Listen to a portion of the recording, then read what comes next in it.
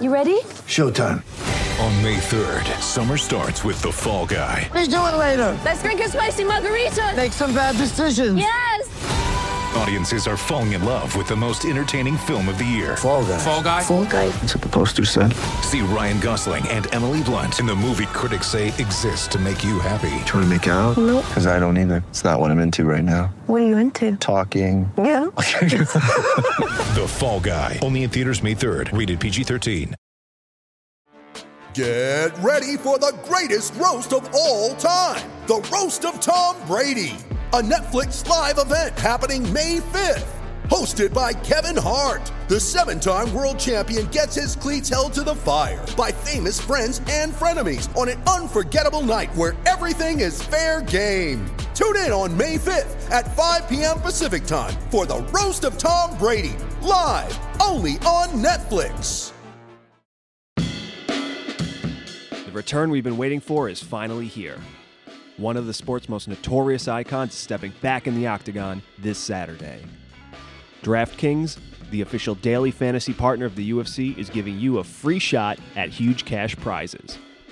For this weekend's fight, DraftKings is offering new players a free shot at millions of dollars in total prizes with first deposit.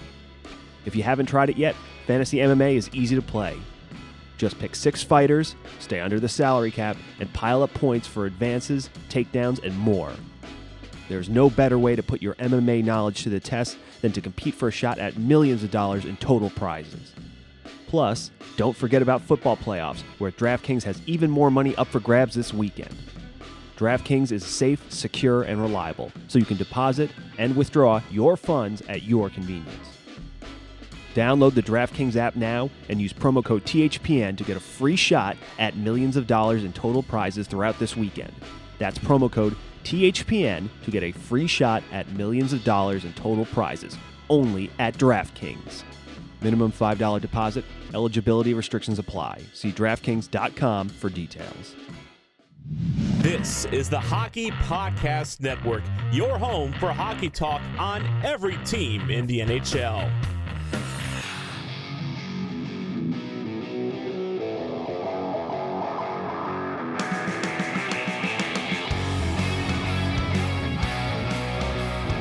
This is the Broadway Boys podcast through the Hockey Podcast Network, and Andy and I are back with Season 2, Episode 13, unlucky number 13, as the Rangers fall to the New Jersey Devils, and the debacle continues once again. And Andy, how are you doing?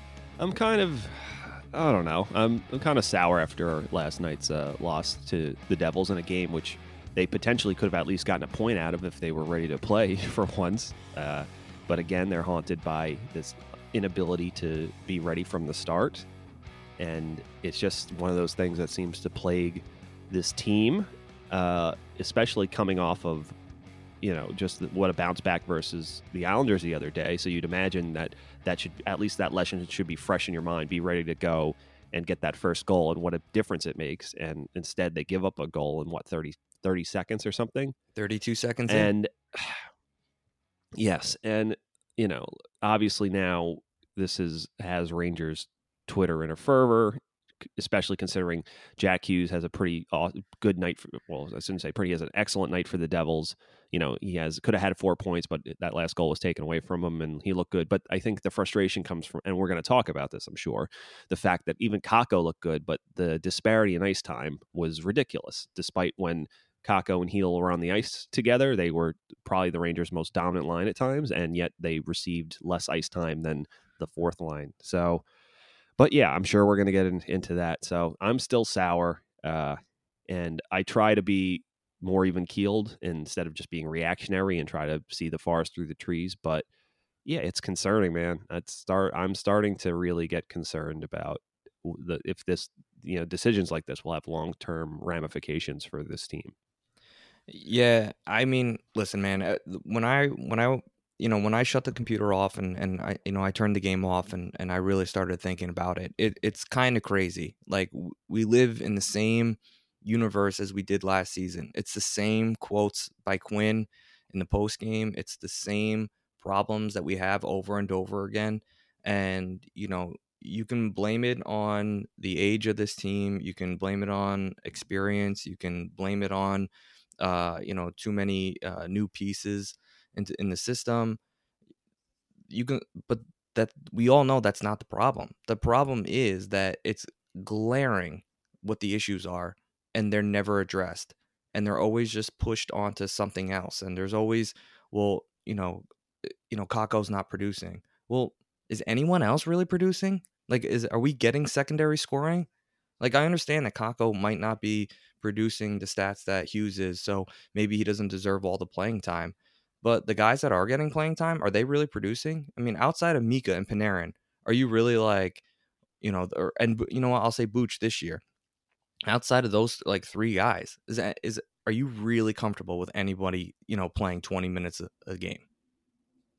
That's a real question for you, Andy.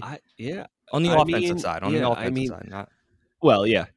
No, I mean, yeah, I really don't know. And I understand that as a coach, it's like sometimes if a line's not going that night, then I understand you have to make adjustments. But it's just again, Quinn is such a big intentions and effort guy. So you see the fourth line working hard. And I do want to preface this with saying I didn't think the fourth line was all that bad last night. I thought they were very good.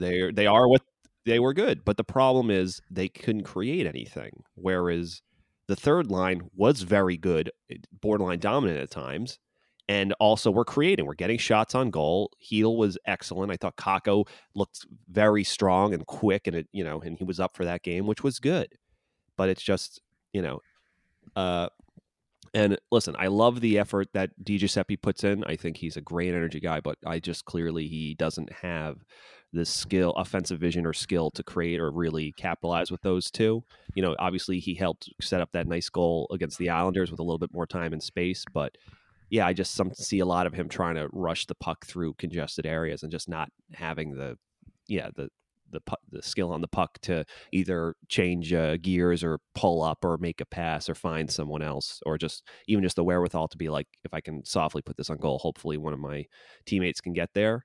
But yeah, I mean, still that line was dominant every time they were on the ice, and yet you look at the end, the allotted ice time, they were barely out there. So it begs the question: is Quinn not seeing what everyone else is seeing? Does he think? I don't know. It just doesn't look. His eyes tell him that fourth line, because they're skating into the corner really fast and trying to muck things up, and even though they might hem him a little bit, it ultimately doesn't result in much. Does he value that over them trying to create at times and getting stripped, even though, on another shift they might get a few grade A scoring chances? It's just, I don't know. It just begs a lot of questions, especially with Kakko not getting just, he got some power play 2-time last night, but yeah, it's just, if you're not going to play the guys who are going, at that point, I just don't understand what you're doing. Right. And, and listen, I know your concerns about DiGiuseppe, but he's not the problem on the Rangers right now. Like, no, you are right. I don't want to seem like I'm singling him out. I just do want to think that even if I don't understand why if he gives the fourth line all that much more ice time when DiGiuseppe is on that line, and he's also doing everything that Quinn wants in terms of like aggressive on the puck, even if he doesn't create much. So I just don't understand why then you wouldn't have the same confidence putting the third line out there that you would the fourth line. I was going to allude to that point. It's just like, you give this kid an opportunity to play where he is in a lineup, and he's playing well enough to stay there for sure. And we don't really have any other options for players like DiGiuseppe. It's like those are the bottom guys on the roster. And, they are playing their role. Like, they're playing exactly the role that you would expect them to play. And, hold on one second. Sorry. And then, and then you look at, our top lines, right? And we have the Zibanejad line, which, listen, when they don't have it, is this it? Like, is that the only line that's going to be able to score? And then you look at our second line, and clearly there's a problem there, and his name is Strome. And, you see some really good puck movement. You see some good decisions and some scoring chances driven by, Lafreniere and Panarin. But, that line is really lacking a center. And, Strome is not the player he was last year, at least not yet. And if it takes some time to get going, I hope, he doesn't waste any more time, because that second line really needs some sort of center depth, a guy that's a little bit more creative, that's going to get in the dirty areas and get the puck out to, Panarin and kind of let him do his thing. And, that's a bit concerning, especially now that, Zibanejad might get banged up and we really don't have a number one or number two center. I don't really want to take Hedl off that third line, because I thought he had, his best string of games so far that I've seen in a while. So, the Rangers are really they're in trouble if they're not going to address, the problems they can address, because things can only get worse. They're not going to get magically better by, continuing doing the same thing over and over again. I believe that's like the definition of madness or something. But yeah. So, Andy, it's just, concerning that these are now coaching decisions.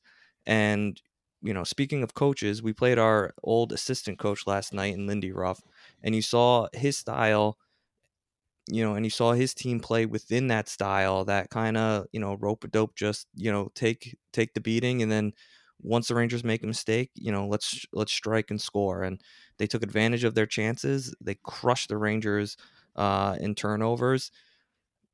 It's frustrating to watch, because it's like, maybe it wasn't Lindy Ruff this entire time. Maybe it was Quinn kind of pulling the strings in the D zone and on the defensive side of the puck. Yeah, I mean, in fairness, I will say this. I do admire the fact that Lindy Ruff has looked at this team and says, here's what we do like this, here's what we have, and here's what we can do. And they've only allowed one even strength goal through 3 of their games, which is good. But at the same time, the workload they're putting on Mackenzie Blackwood is insane. 50 shots from the Rangers tonight. I think the Bruins put up 40 another night. That's, that can't continue if they want to be successful. But listen, it works obviously in games. It's kind of like they're trying to play somewhere between the Islander system, but actually have some offense too, Right. especially on that counterattack. And there's nights where, especially against teams like the Rangers that aren't detailed oriented or experienced or skilled, where you can absolutely mince them on the counterattack. So that's exactly what happened. But I just feel like in game, if they're going to try to try to counterpunch, especially if they, if the Devils can make it to the postseason, that'd be good for them, obviously. But at the same time, if you want to try that eventually against a powerhouse team, I don't know how well that works out for them. But at the same time, though, the Devils have a lot of inexperienced young players, and they've had defensive trouble the last few seasons. But they've really, even with they have Hughes, really, their positioning is great, and I love the fact that this Rangers team has so much skill, and Quinn, for the most part, doesn't want to put like a governor on what they're doing. He's trying to get them to. It's tough, because I think it feels like he's trying to, without limiting their offensive freedom at times. Like, however you can do it, that's great. Because obviously, when the Rangers were clicking last night, they were absolutely dominant. Like you said, 50 shots, hemming them in, free to pass. Adam Fox was flat out balling last night. Some of the moves he made, I was just chuckling to myself. I'm like, this kid is so good and heady, of a player. But it's tough, because at the same time, it's how many times did we see them try to keep a puck in or do pinch or choke something and then squirt behind them, and then all of a sudden 3 Devils just zoom by that player, pick up the puck, and it was a 3-on-2 or a 3-on-1, and now you're behind the play. So yeah, man, it's like, listen, obviously it's tough to have it always, but there are things you can't control like that. Like, you're not going to be able to limit mistakes. You have so many young players, and just especially when you're playing offensive hockey where you want to get creative with the puck and create scoring chances, it's going to happen. But what you can control is that your best players are getting the ice time they deserve, or your lineup decisions are reflective of what will give you the best chance to win. Because if you're going to shorten the bench at times and only put out players because you want to win a game, then that means your lineup roster decisions. And, I even though I don't necessarily think it's his fault, he is what he is. He can't control if he is getting ice time, but Jack Johnson shanking shots into the blue seats, every time he's got the puck at the point, you would think that then maybe now finally they can get Tony in after a loss. But we all know that Brendan Smith, who has actually played pretty well, and I didn't see too many glaring bad things out of him, will probably come out and they'll put him in there, and it'll be Johnson and Tony again. So it's just, these are the things you can control. And the fact that they will most likely, it's not going to happen. It's, as a fan, it's kind of frustrating because it's like, it's, they have this whole like, oh, he gets a bad rap thing and fans are overbearing, and they don't understand how a team really works. It's like, but I think it's just anyone with eyes can see that. Maybe I don't have a problem with Jack Johnson playing this year at times, but just do, they told us last season they were going to, Stahl was going to be a player who they would limit his ice time, and sometimes they'd sit him to rest him. And did that really happen? No, he pretty much played all year. So, Well, and now, but the thing is, though, like, I don't know. I don't know, maybe the Rangers organization felt like they owed something to Stahl, and Stahl's kind of laid everything out on the line for the New York Rangers. So, and the Rangers weren't going to win and a that Stanley Cup. I almost So understand that. it is what it is. But It's Jack like, what- Johnson is a $1.5 million, he's $1 million player. He's, he's signed for that just because his name has, some weight around the league for being there for a while, and his, like, where he was drafted and everything. It just doesn't make any sense to me. Yeah, and listen, we can get more into the D. I mean, I kind of really want to discuss the forwards because I see problems, Okay. glaring problems on every line. Let's start with line 1, and I'm going to give you my problem on each line, and then we're going to go. We'll go from there. All right. So the first line, obviously, Sounds good. with the KZB line. I think Buchnevich is playing a lot better. I think, I really do think Zibanejad has another He's year looked like in our him. best player. Yeah, Buchnevich has Mhm. been our best player without a doubt. And Kreider, I really do. I'm worried about him because I feel like, watching him, he's got a lot of good qualities, but there's nothing's cohesive in his game. He's just kind of all over the place. He gathers the puck, he can carry it in zone. He just kind of throws it in. There's no creativity to his play. He's not physical enough for his strength and size. I just don't see him as a first line player, and eventually he's going to have to get moved off that first line. And what are your thoughts with this line and Kreider being there? Yeah, it's kind of that. It's like Kreider, when he is playing his best, he is just kind of limiting what is expected of him, if that makes any sense. Basically, he's strong and fast, and he said this before, like, I got to play a North-South game, and I think he does well when he uses his speed, gets into the forecheck, and he can obviously cycle the puck and shell it and protect it. Obviously the problem is then when you do use that separation and now you're coming out of the corner, that first pass just has to find someone, even if you just get it back to the point, and that's what you have to do. But I think he just has that thing. It's like, I'm a first line player now, and then he tries to make a pass that is not in his wheelhouse, and then he turns it over, or then they lose possession because it's like he tried to do one thing too many that's maybe not his forte. And that's, that sucks, man. It's like, I know he's trying, and he's put up good results with Zibanejad and Buchnevich, but he's clearly not as skilled as the other two. But he has his own, obviously, strengths that they don't have. So, yeah, I mean, you look at Jesper Fast playing with Panarin and Strome last year, and he didn't really change much up about his game and try to be something he wasn't. He wasn't playing. He was still playing his direct style and his, like, do the muckraker style, but it worked. He was getting points just by doing what he's always done. And, Strome and Panarin were still passing the puck to each other from the perimeter and doing these heady passes and finding each other in like hard to find spots. And it's not like he was trying to do that. He just did the work, and then he'd just plant himself where he needed to plant.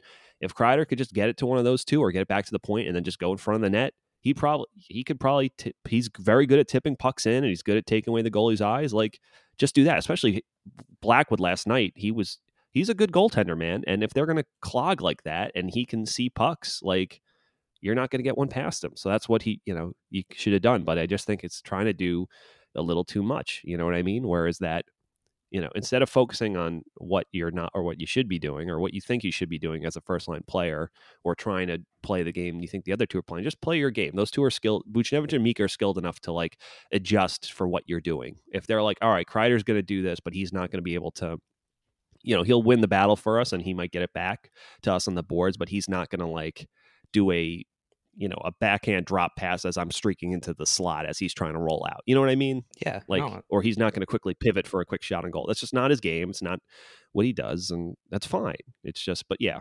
Chris Kreider, I think he's just the same as he ever was, I guess, is all I can say about that. Right, which is not a first-line player in the National Hockey League. I hate to say it, but he's a good complementary player on a better team. But expecting this kid to drive offense and to be on that top line to help produce numbers, it's just not there anymore. And it's glaring to me now that like he is really I'd be interested to try him with Panarin, not to cut you off. Yeah, or on that second line. Yeah, so let's get into that right now because realistically, the only person that's going to take Chris Kreider's spot is probably Lafreniere. Now, the second line, as we speak right now, is Panarin, Strome, and Lafreniere. I would move Kreider to the right hand side, and then move Lafreniere up to the left wing on that top line. Only because, listen, Strome, I don't know really what Strome's game is when he's not playing that cerebral, reading the play and getting into the right positions at the right time.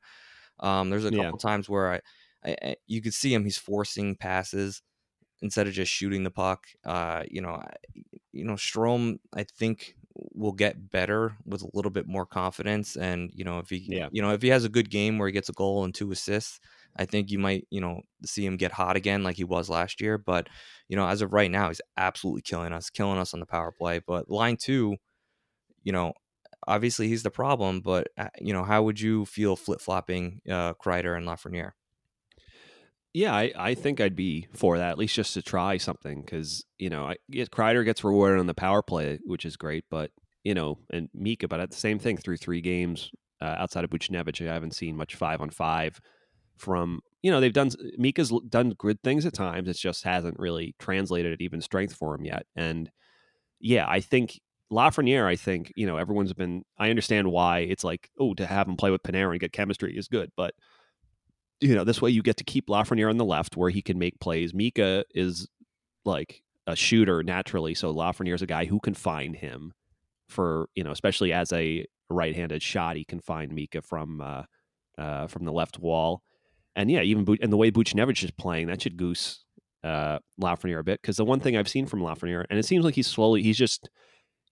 definitely seems like he's trying to like not well, he looks like he's been in the league a long time, which is great, because he doesn't, he can follow plays defensively. He understands where to be, how to fill spots, which is great. That's an excellent sign, because it's not going to be like he's going to be an all offense and can't help you defensively.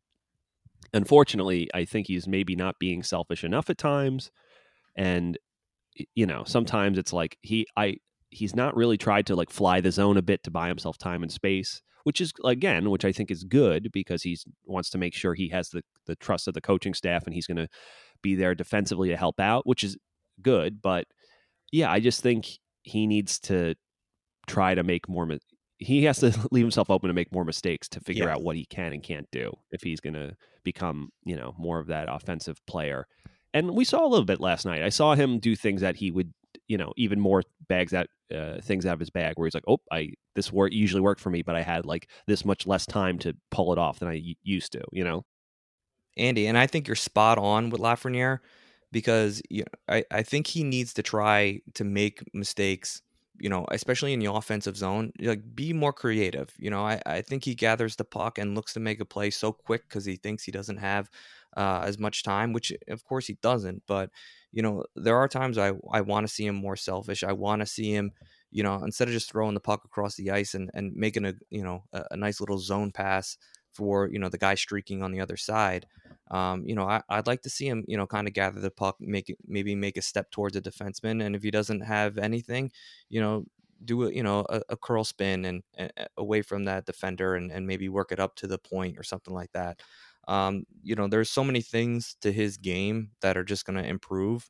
And, I think he just needs the confidence to, handle the puck instead of just throwing it away immediately as soon as it gets on his stick. And I know the pace of play, will sometimes cause players to panic, but I don't think he's panicking. I just think he's, trying to do things a little too quickly at times instead of just having that confidence to gather himself a little bit. And you see it a lot with Panarin. Panarin will stick his butt on the boards and give himself all that extra room as he gets the puck, and he'll take a couple steps in, and if he doesn't see anything, he'll do a curl and send the puck deep or up to the point. So, I want to see that out of Lafreniere. But other than that, I'm very happy with his play. I mean, I know the numbers aren't there, and people expected this kid to come out and just dominate, but again, this Rangers team is nobody's dominating. We're struggling to find goals in every which direction. So, don't get frustrated because Lafreniere is not having a successful year in terms of numbers, because as it stands right now, nobody except Panarin, Buchnevich, and Zibanejad are really crushing it out there in terms of offensive production. Yeah, and the Rangers have gone up against two teams that make it their absolute job to clog everything, which makes it tough to to get that. So you have to wonder when they finally play one of the teams in the East, like they play Buffalo for the first time, and all of a sudden they have access to the middle of the ice that they haven't had, how they can look and how they can create and they can spread things out. But it's tough when teams clog and collapse like the last two teams they've played.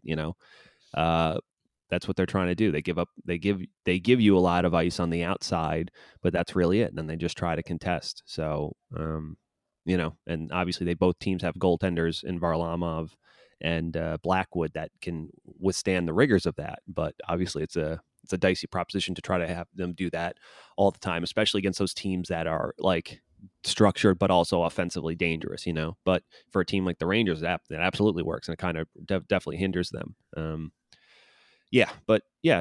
not worried about Lafreniere. I think he's looked good at times. He's just, like you said, he's just figuring out what he can and cannot do and how much space he can give himself. And he picks it up. And how, I think the biggest thing with him is realizing that you have to always keep your feet moving or have some skating momentum. It helps you get to, even if you're just gliding more, instead of just full on stopping like he's used to, because he loves to, like Kakko, he loves to kind of just used to stop and then skate towards pucks. And then you realize that in the NHL level, you always have to have a little momentum going so you can just get to that spot just a half a second quicker. And it makes all the difference in the world, So, and he'll figure that out. Like you said, he doesn't look bad at all. He looks good. He looks like he belongs. It's just, he's figuring out how to translate that, the supreme offense of his game. So I'm not worried. Yeah, and as we work our way down the lines, looking at line 3 and 4, I think we can really talk about them as a package, because they kind of were our better lines last night in terms of I thought Lemieux was creating offense for himself. He had a couple of times where he came streaking down the zone. He got himself that breakaway where he drew a penalty. These guys are moving their feet. I thought Howden. Listen, I'm starting to become a Howden guy, because if this is how he's going to play, kind of just that aggressive style where he can draw penalties and just kind of muck it up and play a simple game, I'm all about it. Again, if I hate to say this, but it could be a reality. If Mika Zibanejad goes down, Howden's going to have to move up and play a huge role, because Quinn loves the guy, and that's the only guy that's really going to I feel confident moving up, because I kind of like Chytil right where he is, and then Strome realistically isn't going to really move anywhere out of Panarin's off of Panarin's line. So Howden's the guy that's probably going to move up. And if he can continue to play within himself like that he has, I think he'll have success. No, I absolutely agree. And I think that's the big question. The Rangers, we're recording this the morning after that game. The Rangers are going to skate at noon. We'll find out what Mika's status is. So hopefully he's okay. But like you said, one of either Chytil gets moved up, and he's actually played well with Kreider and Buchnevich at times. But also remember, Howden in the training camp was centered up there while Mika was out. So that's obviously Quinn will probably most likely rely on that. So, I don't know how I feel about that, but I like I said, I can't say Brett Howden has looked bad. He seems much more confident. And even though, he's much more of a direct style of player. He hasn't been bad. It's just he is what he is, kind of. So, and at least now he doesn't look lost, and he's been better defensively, and he's moving his feet, and he looks a little bit more stronger on the puck and determined. So, yeah, listen, it is what it is, I guess.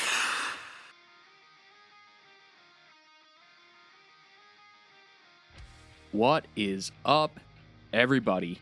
Mikey CLT here from Bar Down Breakdown, letting you know that our 100th episode is going to be dropping exclusively on the Hockey Podcast Network on January 27th.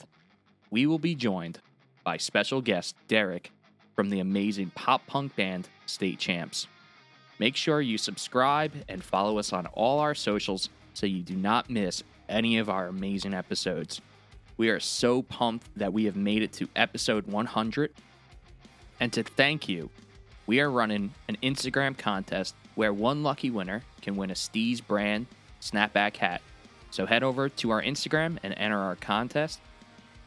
Also, if you are just hearing about Bar Down Breakdown, make sure you go and check out our 99 other episodes where we have had artists who have been nominated for Grammys, all the way down to artists who are unsigned, where we dive into the crossover between alternative music and hockey.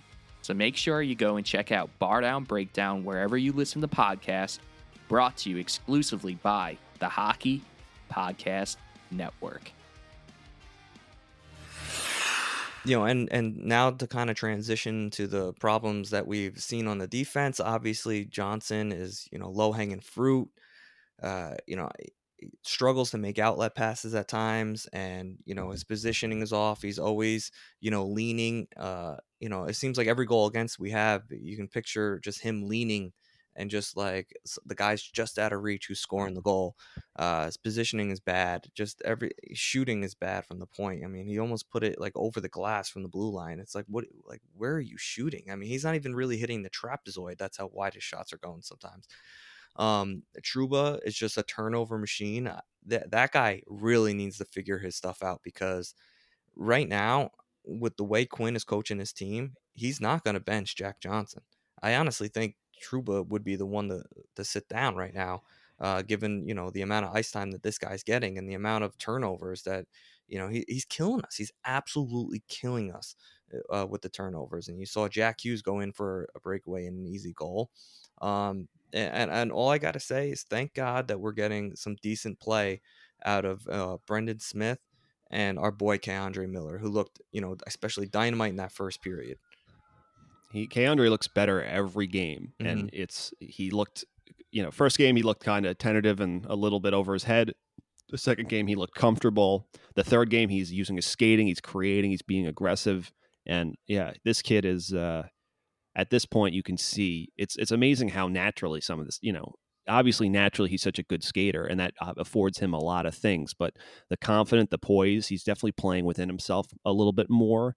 I think the one times he has trouble sometimes is still like, on breakouts, just thinking about how much time do I have? Should I rush it myself? And that'll come with time. And just, I think even as the more he plays, the more the pressure will be off of him, and he'll realize that, I can get myself out of these situations. I can put myself in these situations, and he's going to be a transition monster when he's ready. So, but the fact that he looks this good this early is such a good thing to see.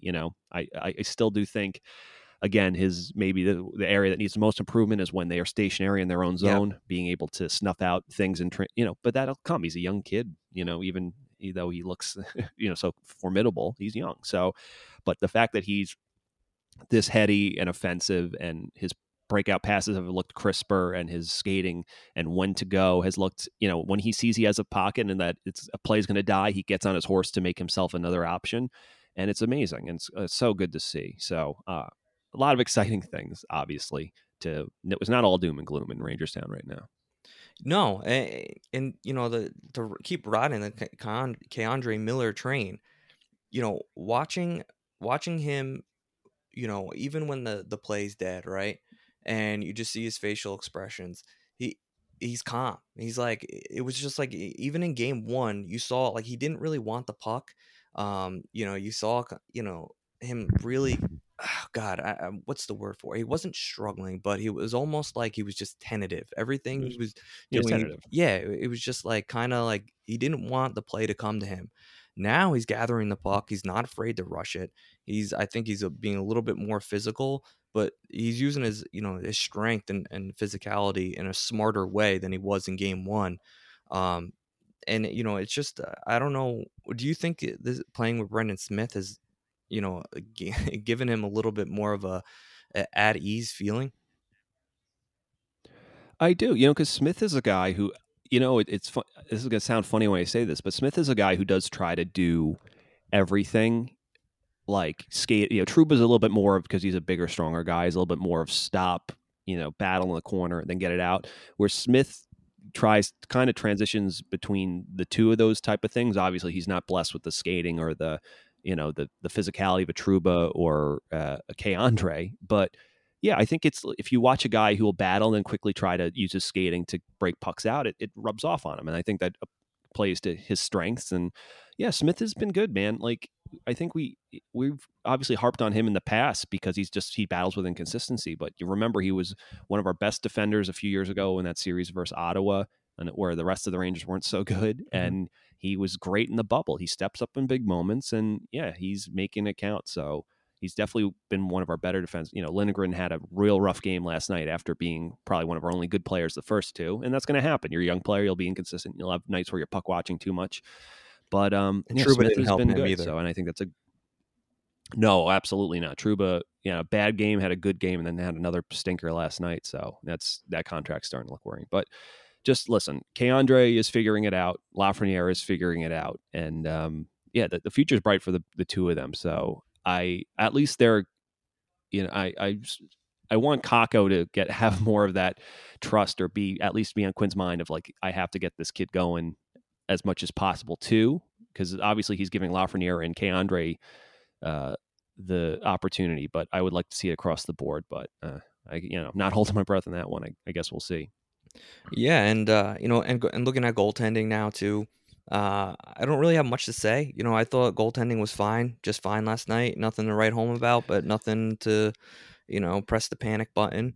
I thought Georgiev could have been better. He could have been better, but again, it really all depends on the play in front of him. Like, that's very true. It's looking at the full, the full game as itself, not just like one specific goal.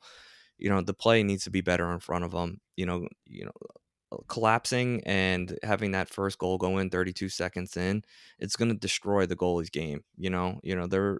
They're very so much mentally oriented in their gameplay. So, having that collapse right off the bat is it's unfair. And so I'm not going to judge. Yeah. I'm not going to hold anything on our goalies just yet because, right now it seems to be coaching decisions. It seems to be some play out of a few of our players. And, our special teams continue to, struggle a bit. I know we went 2-6 off the power play, but, it was apparent that Strome was really slowing our, power play one unit down. We can't expect Fox to play every single power play minute. I'm expecting when Tony comes back that he's going to, probably see a lot of time on the power play, which will be good. Hopefully, it spreads that, that talent out a little bit. And hopefully Tony, if he's on the power play too, can kind of be that guy that drives that, quarterbacks that power play, because I really do think that PP2, even though they're getting like the last 30 seconds or so of a power play, we really do need someone to get the puck, gather it, and be the quarterback. And kind of, we have this umbrella set up, keep feeding those sides and get traffic in front of the net. Yeah, I think you nailed it. That's exactly what you'd like to see more of them do. Mika has that beautiful, especially when you have a Blackwood, a big guy who takes up a lot of net and is very good, is good positionally with his reads, that feeding that. They were looking for Mika on that short side. He beat him once and he almost beat him a second time. He just kind of ringed it a little high. So if you have a guy from the, two guys working on the point who can do that, that's obviously a key. That'll be a big key to success, especially with teams like the Islanders, the Devils, that are going to, like I think I said last night, stuff the crease like a clown car, where there's not much direct shooting lanes, but it leaves obviously room off to the side. Yep. And, we got another big game coming up on Friday. against the Pittsburgh Penguins, and this is going to be a real true test because Pittsburgh will be a team that probably be fighting for a playoff spot. It looks like, and they play a different style. They're more of an offensive team than the last two teams that we played, in the Islanders and Devils. So I know we have a little special preview heading into that Pittsburgh game on Friday. Yeah, I was lucky enough to sit down with the boys from Tip of the Iceberg just to preview Friday's game. And yeah, it was a lot of fun. And it was just interesting to talk about where the two teams are at, even though it's only such a small sample size. We have a young team and a bit older team, but at the same time, it seems that they both are dealing with some similar struggles, which is kind of funny how that works out. So yeah, we get to talk about that, and it was a real treat. So yeah, looking forward to Friday night's matchup. I'm kind of nervous / excited to see how the Rangers look against a team that has also had its own struggles, and it'll definitely be whoever makes the least mistakes wins.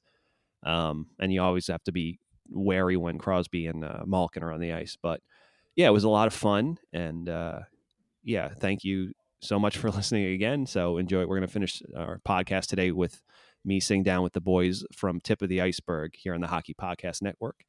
And yeah, so without further ado, here it is. Welcome back to the Tip of the Iceberg podcast, brought to you by the Hockey Podcast Network. We are now being joined by another member of the Hockey Podcast Network. We're joined by Andy Hammond of the Broadway Boys. If you had previously listened to our interview with him, you know this is going to be a very intellectual one, talking about the Broadway Blue Shirts and the Pittsburgh Penguins. Of course, those two teams are going to meet 4 times in the matter of the next 10 days. So a lot of contact and a lot of games against the New York Rangers coming up. So who better to talk to than Mr. Andy Hammond? Welcome onto the show. Well, thank you for having me, guys. You might be giving me a little too much credit with the intellectual, definitely emotional, but yeah, I'm happy to be here. And like you said, a lot of meetings between two teams coming up this season. And yeah, it's some days I feel good about having that many games against crosstown rivals and cross area rivals. And then sometimes I'm like, I don't like how this shapes out, but it'll be interesting no matter what. It definitely feels a little bit more important, or it feels a little more new, mainly because it's so early in the season. It's the first time they've played each other. So we haven't seen a Penguins-Rangers matchup in over a year at least. I think it was back in 2019, the last time these two teams played. So it's been a long time. Yeah, it's especially with a lot of back-to-backs and having, like, I think there's one point where we're going to play the Devils 4 times in a row. And yeah, it's nice to know that, or I guess, when you get the Rangers in their home opener got they got the bricks beat off of them, and then they were able to come right back and get some redemption. So in that sense, it's good, but at the same time, it sounds like, and I think because of the Islanders, they almost had the reverse happen to them, that it can be kind of like a blessing and a curse, because sometimes you have a game, you feel real good about how you play, and mentally you kind of think you have that next one in the bag, and you just come out flat, or you underestimate your opponent's ability to push, and then you get lit up. So it's going to be fascinating, and it's definitely going to a lot of contempt and bad blood should be flowing for sure. So we brought you on to talk about the New York Rangers, their outlook for this season, how you've thought about them the first couple of games of this season already. But the big question, I want to check in on one of the former Pittsburgh Penguins. How tired of Jack Johnson are you already? Oh my God.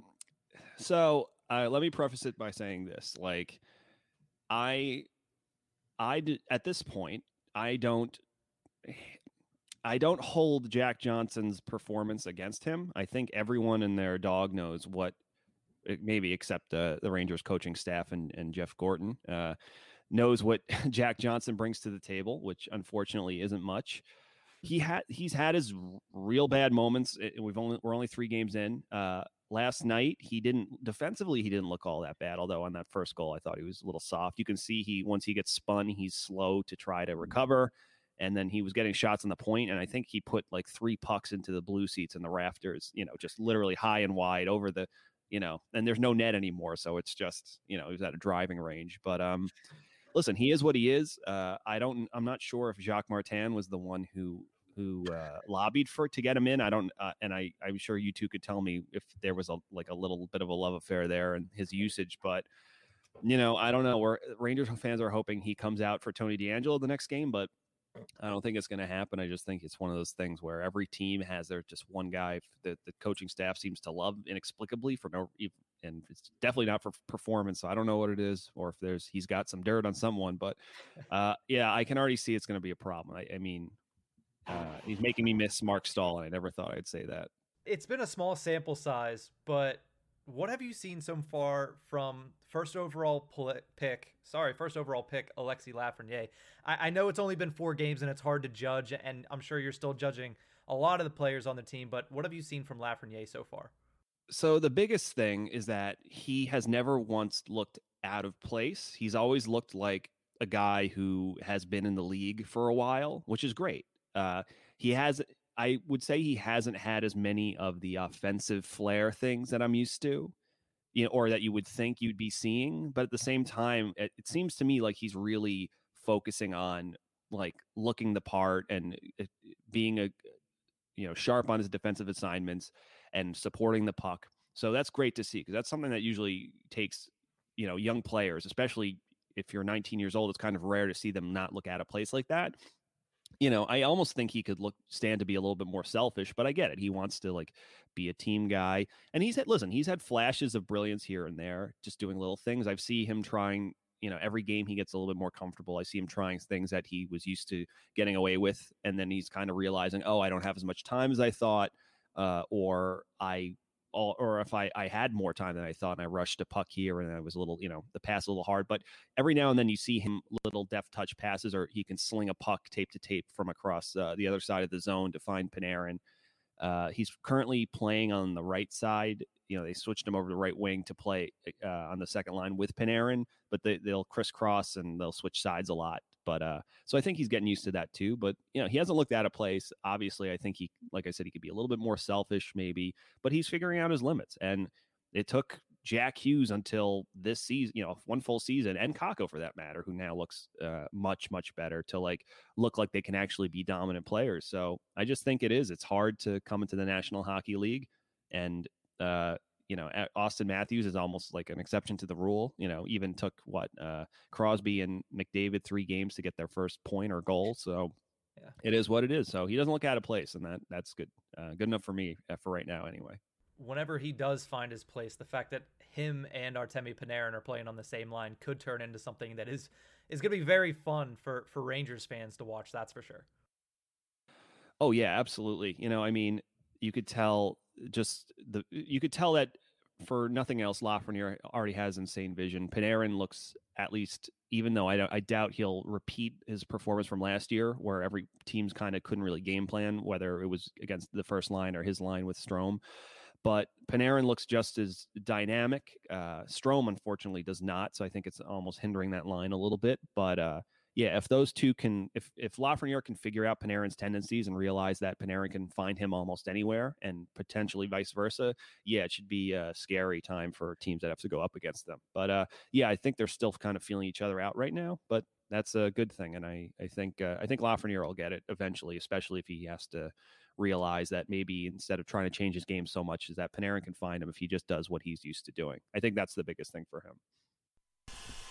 So, again, ignore the stuff behind me. I'm sure we'll figure it out. But you mentioned it before with Kaapo Kakko. Is there something wrong with him? What's the deal? I mean, he's a number 2 overall pick, but I'm also seeing all kinds of negative stuff about him. And in that, I saw he was a -26 last year. I mean, is there something wrong? Is something that can turn around? And if I'm totally wrong on this, go ahead and yell at me, because I'm just trying to figure it all out with him. Yeah, clearly, I think last year, for how much was made of him being NHL ready, he definitely could have used some AHL time. I just think processing the game and that speed and his skating legs weren't what they needed to be. Then, so he has a kind of rough year, and he's kind of more of an offensive minded, he's kind of more of an offensive zone possession player. His two-way game was clearly really lacking. He just lacked the step. But we have the downtime. He comes to the bubble. He looks like the Rangers' best player, even though they all kind of look disappointing. Yeah, just I'll put it in a nutshell. Kakko looks much better this season. Unfortunately, the coaching staff doesn't seem to want to give him ice time. He was one of the worst players in terms of advanced metrics in the league last year. And then just in his last 2 games, his metrics have been amongst the top of the team in terms of driving offensive scoring chances. And he's just more assertive. He's heavier on the puck. He's quick. He's more decisive, and it's making a world of difference. But yeah, I just think, unfortunately, all the Rangers were bad in game 1, so that didn't help. Game 2, he was one of the only players, or not, actually everyone was good, but that line, him and Hedl have found great chemistry, and they were one of the most dominant lines. And again last night, but for whatever reason, David Quinn, it's not translating, and he received some of the lowest ice time on the team. So I think that's going to be his biggest thing, is struggling with the fact that if he's not getting premier minutes compared to Lafreniere or that first line, is that just keep doing what he's doing. Don't let it dissuade you or get his confidence down. And I'm not worried about him, because I think he looks so much better, and he's looking like he can actually, make more passes and not just be more of a one-on-one player. And yeah, he has to hound pucks, and sometimes it takes longer. It might not all come together for him this year. Whereas Jack Hughes looks like it took him a year and he wasn't ready, and now he's kind of figured it out. So it might take him a little bit longer, but again, he's another guy I'm not worried about. I'm more worried about the coaching staff putting him in positions to get comfortable and succeed.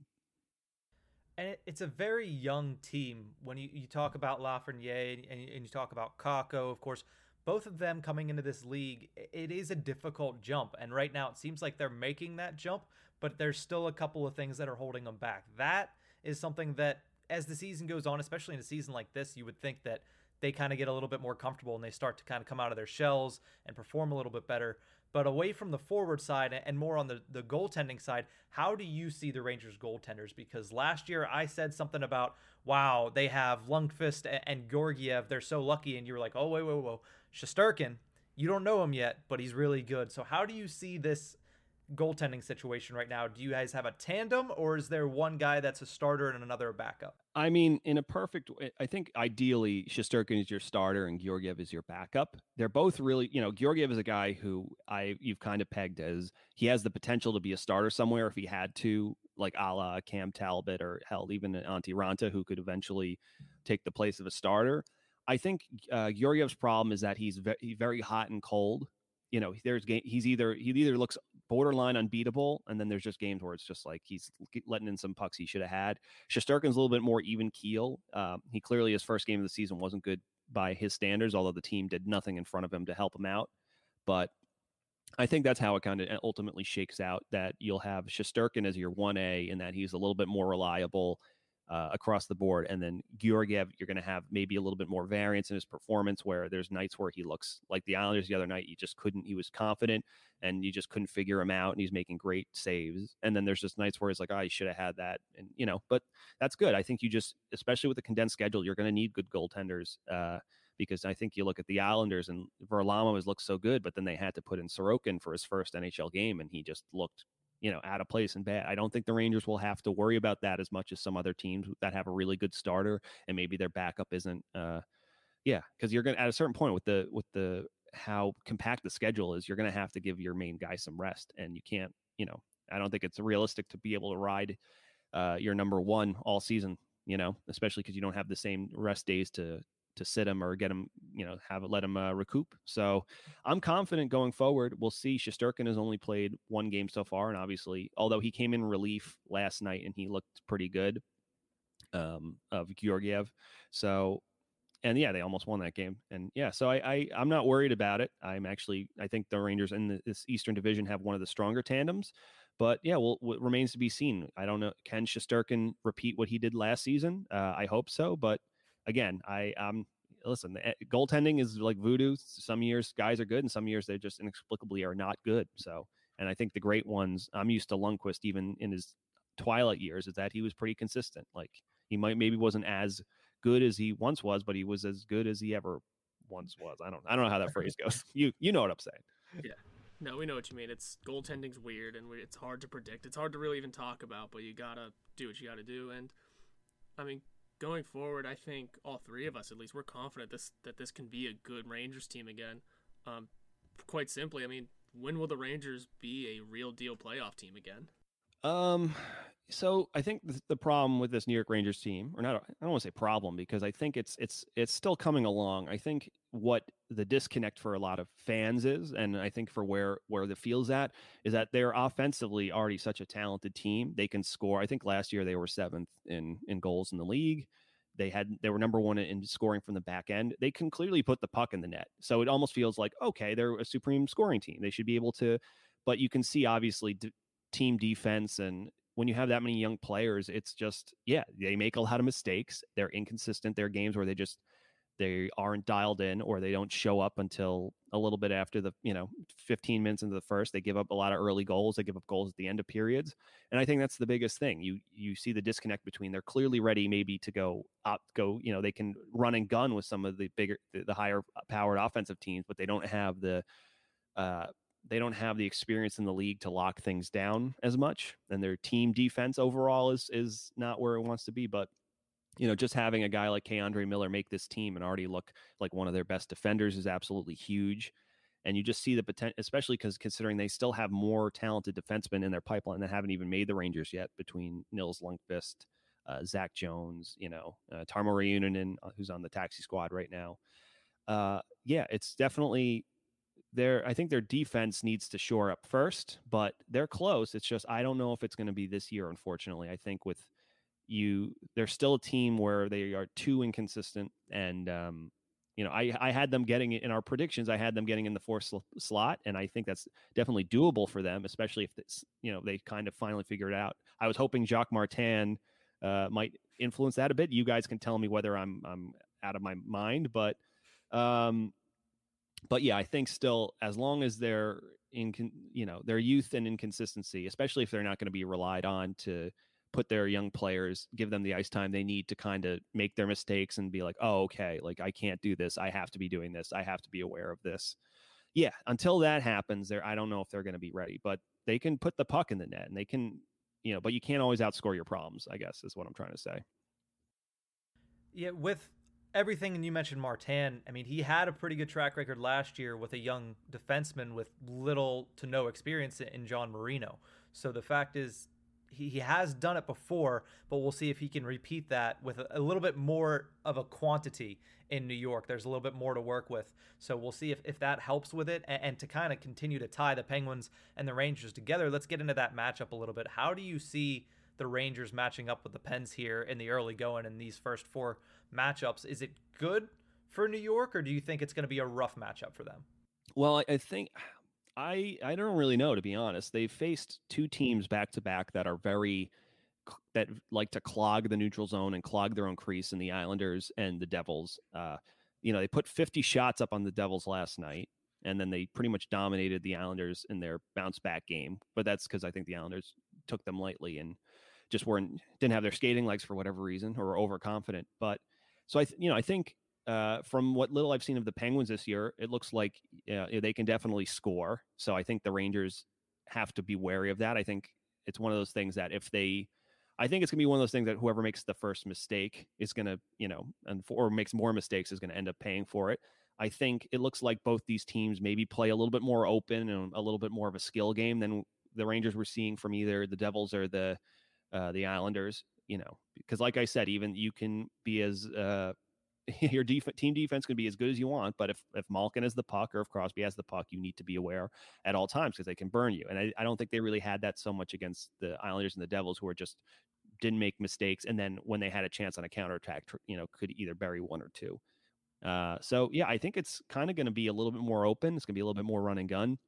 I'm sure both old friends Sullivan and Quinn will be pulling their hair out if they watch their teams try to, tit for tat each other like that, but it's probably going to be what it's going to be.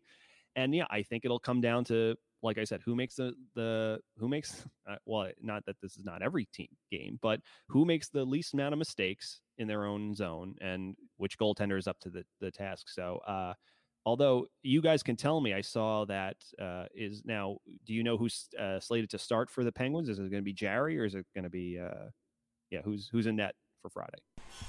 I would guess it's going to be Jarry, I would guess it's going to be Jarry, just so we can get his legs back under him a little bit. And because, DeSmith has been winning, but Mike Sullivan likes to ride a hot hand. it'll just depend on that. But I mean, even beyond the Penguins, you already kind of touched on the Devils and Islanders. How do you think the Rangers stack up against the rest of this monster of an East Division? Like I said, offensively, they can probably won't be one of the more dominant offensive teams. It's just they're going to be their defense. Like there are nights when things are clicking for them. Like they can create from their back end. They have two supremely talented offensive defensemen in Fox and D'Angelo. K'Andre Miller has looked great, and like I said, the younger guys on their third line have looked even more confident. It's a matter of them getting the ice time, but at the same time, and you can look at it that really outside of Buchnevich, their main horses, namely, Panarin had a great game against the Islanders in game 2, but yeah, Strome, Zibanejad, Kreider, these are guys that really haven't gotten going yet. So if they can, I think they can stack up pretty well against almost any team. It's just they're lucky enough that they're, like I said, offensively talented enough to be in any game. I don't think but at the same time, it's like they are a team that they can really make more mistakes than maybe some of these other teams. They'll probably have way less structure. So they're definitely susceptible at all times to all teams, whereas I think there's some teams in this division where the Bruins, I don't think will ever be a team that is, they'll probably, they might allow 2 goals against, but probably not much more than that. And I think the Rangers are there'll probably be a lot of nights where the Rangers unfortunately give up 3 to 4 goals. So that's going to, I think they can stack up with anyone, but it's just the problem is the variance is too much. And this is, with this compact schedule, you need to limit this. You need to find a groove. And honestly, I think this is the perfect year for a team like the Islanders, or if the Devils want to play this style, which I wouldn't recommend giving up 50 shots, even if they're from, the outside a lot. But I would say you normally can't do that every night, but in a shortened schedule, maybe you can. Maybe it's like the Islanders just playing patient hockey is going to work for them. You know what I mean? But it's kind of hard to say. This is the most competitive division since they've redrawn during the pandemic, and honestly, it's like any of these teams, like good teams are not going to make the playoffs in this Eastern division. You know what I mean? Because you could even argue that on paper, the Devils were the weakest of the teams, and they've looked like Blackwood's could win the Vezina. He looks like a world beater right now. And sometimes that's all you need, especially if you're only playing 56 games. So I don't know. The Rangers I could see in, but I could also see them finishing last just because they were always inconsistent and they have too many Jekyll and Hyde performances.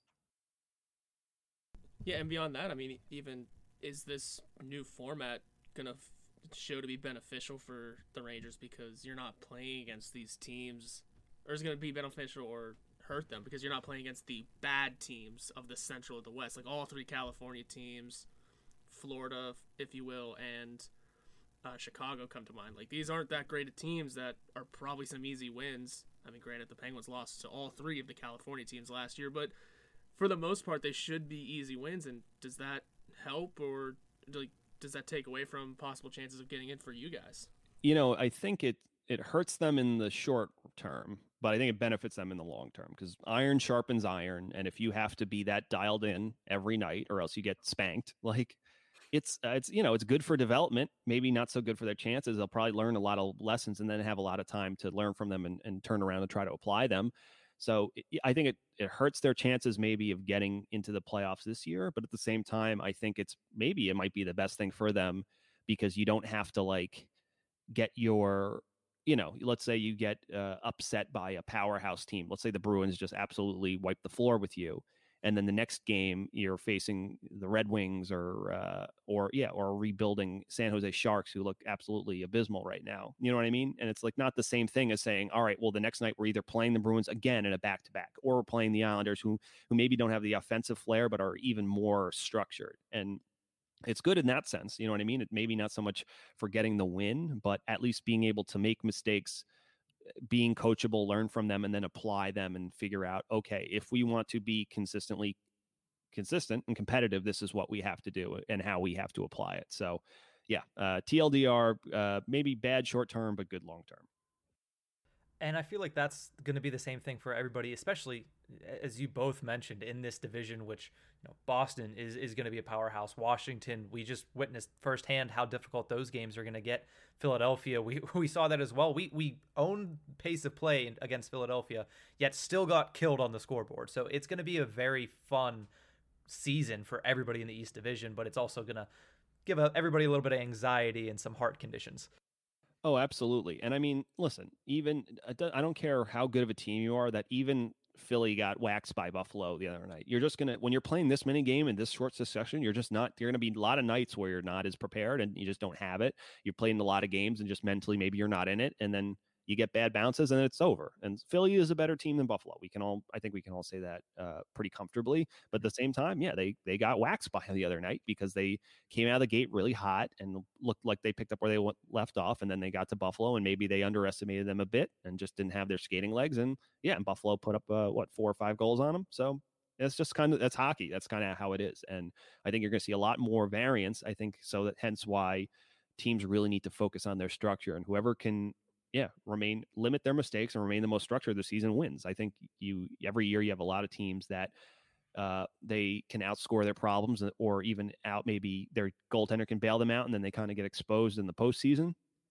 And I think there's even more chance of that happening because the schedule is shorter and you don't have as much time to make those mistakes. So, and it's early. Listen, like these guys haven't played hockey in how long? So I think teams are going to tighten up as time goes on. It's just right now it's a little bit helter skelter, but yeah, it's this division is definitely the most competitive, and yeah, like I said, wouldn't surprise me to see the scoreboard shake out. I don't think there'll be any big upsets because honestly, maybe outside of the Devils, who people had on paper, like no one really pegged anyone to be.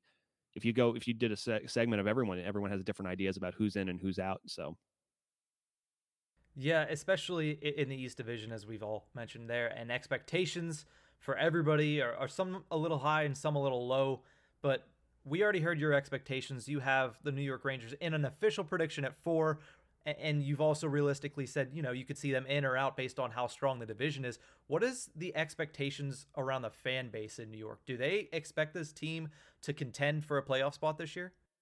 I think they do, and I would preface it in saying that there's, I think everyone looks at development of teams and trajectories should be linear. I think they overachieved a little bit last year, which I think some people don't want to admit. But listen, if you look at Mika Zibanejad's shooting percentage and the season Artemi Panarin had, that's not going to happen again. Like Ryan Strome is already not looking as dialed in and having the synergy with Panarin he had last year. And a lot of things went right for them. I think getting Shesterkin in at the right time really helped them. Even though, and at times he was good and he kind of helped maybe hide some warts down the stretch, but there's plenty to build on. But you have to understand, it's like they bring in 2 more 19. I think they're the youngest team in the National Hockey League now. You lose Mark Stahl, you lose Henrik Lundqvist, you bring in K'Andre Miller, who's 20, and Alexis Lafreniere, who just turned 19. Yeah, and Philip Heedle's been in the league for a few years, but he's still not. I don't think he's 21 yet, or he just turned 21. So, and Kakko, same with Kakko. Like these are half of this roster are sub 22, 23-year-old players, and I think it takes a lot of time for people to understand that. Like, even though it's like another year, these guys aren't going to all take these astronomical jumps forward. There's still going to be time to figure out. Lafreniere wasn't going to come in and from day one be a world beater. He's going to have to figure things out like everyone else does. And I think fans saw all these things on paper and said, oh, well, we're clearly going to be better because we have guys with way more potential. Yeah, but potential is an end goal thing, and maybe just where they're at yet in terms of controlling pace of play is not there yet. So I don't know. But at the same time, it's like all it takes is just having a light bulb go off for one of these kids, and all of a sudden that's just another dangerous element. Like if K'Andre Miller, who was bad the first game and tentative in his first NHL game, looked pretty solid and impressive his second game, and then looked pretty dominant his third game. If he keeps progressing and getting his legs under him, and you can now play him on your second pairing and give him, heavy minutes to take some of that load off of Fox and whoever his partner is, that's huge, So it's just kind of hard to tell. There's too much variance, which is why I was only really comfortable having him in that 4 spot. I didn't want to seem like a downer. A part of me even thought about having them just missing it, because I think they're not finishing first. I'll tell you that. I think they're either just make it or they probably just kind of finish right outside of that spot. All right. And I was going to let you go, but I did remember one thing. Is Mika Zibanejad going to be good to go on Friday? We're finding out right now. They're supposed to be practicing at noon. And that's obviously, he looked pretty shaken up after he went to the bench. He slid and it was one of the things where he disappeared because it was in the corner closest to the camera. So you see him lose an edge and slide. So you didn't know what the point of contact was. Mm-hmm. Did he hit his head? He has a concussion, which he's had some issues with in the past. I actually think I can tell you right now. Let's see. No Mika in practice. I just think we don't know, but that's not a good thing. Yeah. Maybe it could be. I think the Rangers said it's a maintenance day for him, but yeah, well, who knows? It can be precautionary, or at the same time, he could be dealing with some stuff. And yeah, I don't know. Mika, unfortunately, has had some weird freak injuries in the past. So, I think you have to be careful with him.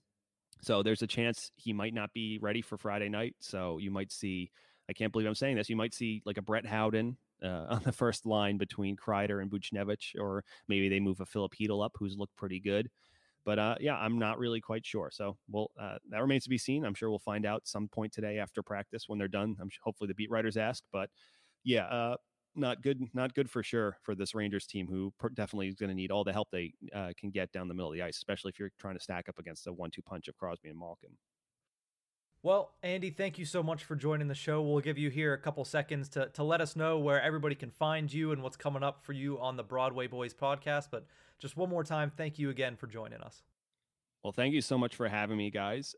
You can follow us on Twitter at Broadway Boys Pod. Coming up, we have an episode dropping like everyone else here on the Hockey Podcast Network. It comes out if you're listening to this Thursday morning. Thank you so much. Episodes every Monday and Thursday. Excited about our new partnership with DraftKings, as we all are.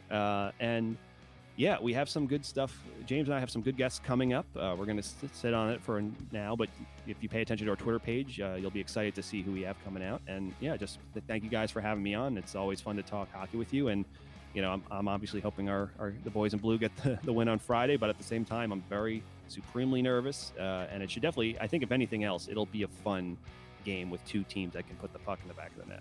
And we'll get to see a lot of it because they're going to play, like we started the show out saying, 4 times in a matter of 10 days. But once again, thank you, Andy.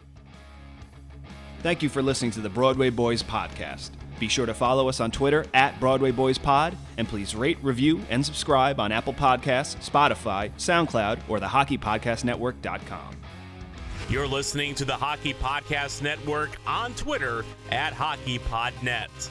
New episodes every Monday and Thursday. Download at thehockeypodcastnetwork.com or wherever you get your podcasts from.